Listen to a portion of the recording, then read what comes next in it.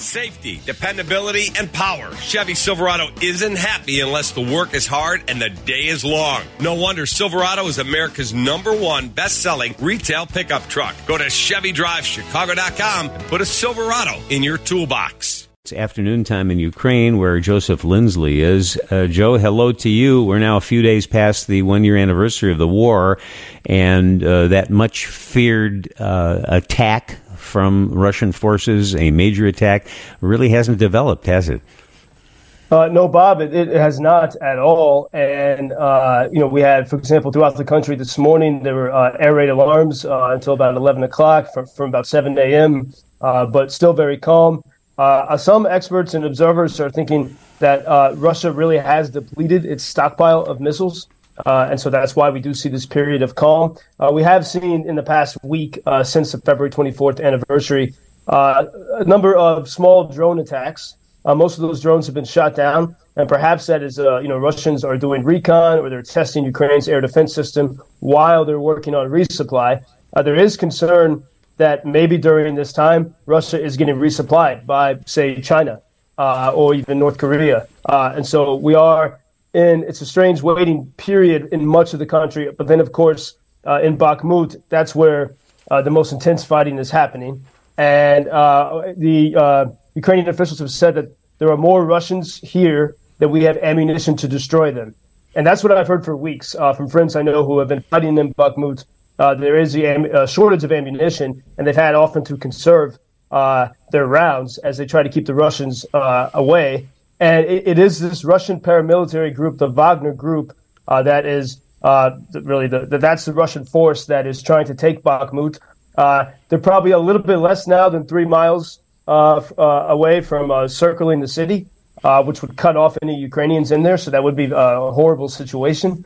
And I think there's something going on within the Kremlin and the Russian military. So Wagner is this sort of private military mercenary group. The owner has been the leader of it has been very close to Vladimir Putin, and he has been critical vocally of the Russian military. And in the past couple of days, there were moves in Moscow to further silence any type of criticism of the military.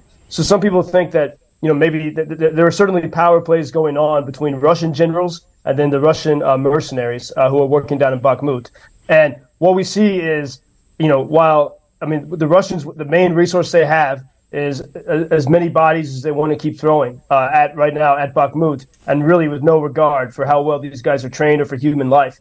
And so the Ukrainians simply, they lack some of the technical means to stop this onslaught.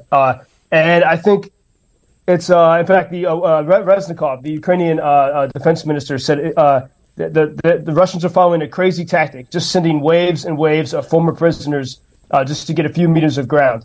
And so as we look at this, there's also some people looking at Crimea. It's hard to know exactly what's going on there. We're in this strange, one of these strange moments of calm that we have now and then throughout the war. And then meanwhile, always, as we talked about earlier this week, there's the information battle. And Elon Musk tweeted a few days ago, nobody is pushing this war more than Nuland. And Victoria Nuland is a longtime United States State Department employee. She's now Undersecretary of State. And there's this narrative from Elon Musk, from former President Donald Trump, from actor Russell Brand, people that are very popular in social media, that this one woman caused or started Ukraine's revolution of dignity, and that this whole war is because of her. And it really, as I walk the streets of Kharkiv, and I see, the spirit and how everyone's collaborating to stand for the life that they love.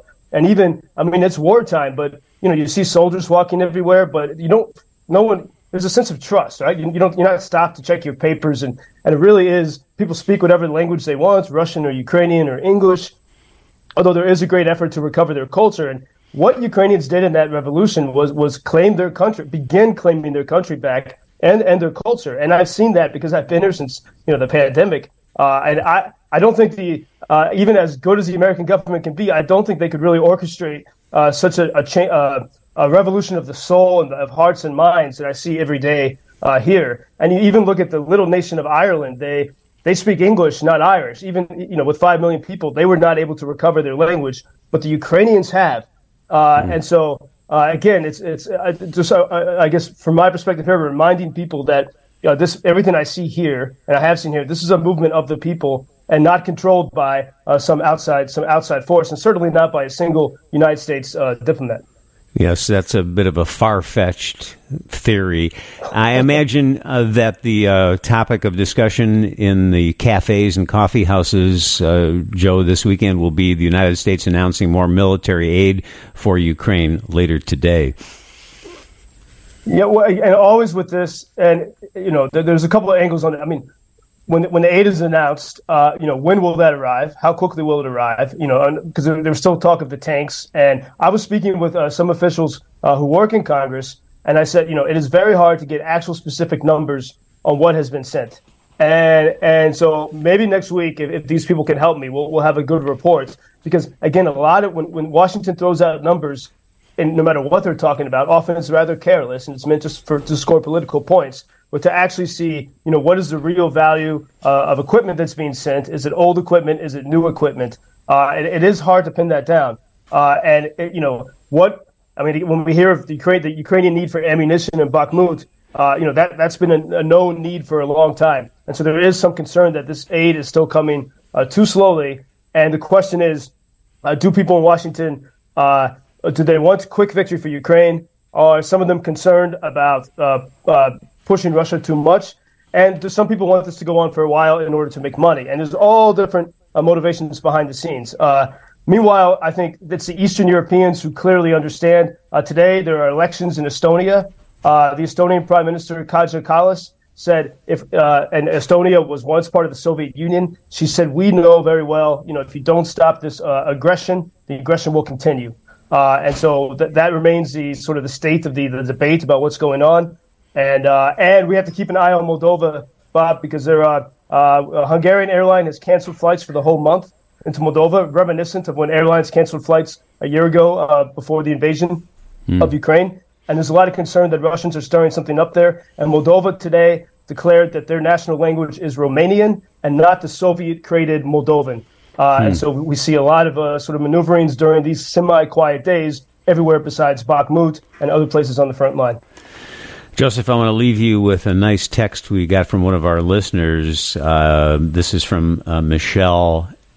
Hello, Bob. Again, thank you and WGN for bringing Joseph Lindsley's daily reports to us. I commend you for bringing his real-time, heartfelt enlightenment to the so many of us who care. Last September, I sent you a text with a picture of daffodils and a sunflower in a blue vase, and this was about Joseph's Ukraine reporting. You read it on the air. He responded in his usual gracious way. At the time, I was remarking on the time that had passed since early spring and early fall, and the war was still going on. Now it's hard to believe more than a year has passed since the beginning of this war. I'm in total awe of the spirit and strength of the Ukrainian people. I do my best to spread the word and enlighten others of this unprovoked barbaric attack that so desperately needs global support. I appreciate and admire Joseph's resilience and tenacity, and especially his remarkable ability to give us such a clear, intense, extremely human perspective of what is happening there. I do worry about him, though, and I'm always relieved to hear his voice at about 7:20 in the morning. Love and blessings to you and yours, Michelle. Isn't that nice? Well, thank you, Michelle, and it's very helpful to hear from the same people to keep marking the time. Otherwise, it's easy to lose track of how long we've been going through this together. Yeah, for sure. Hope you have a safe, peaceful weekend, and we'll talk Monday, Joe. Thank you, Bob. Until Monday.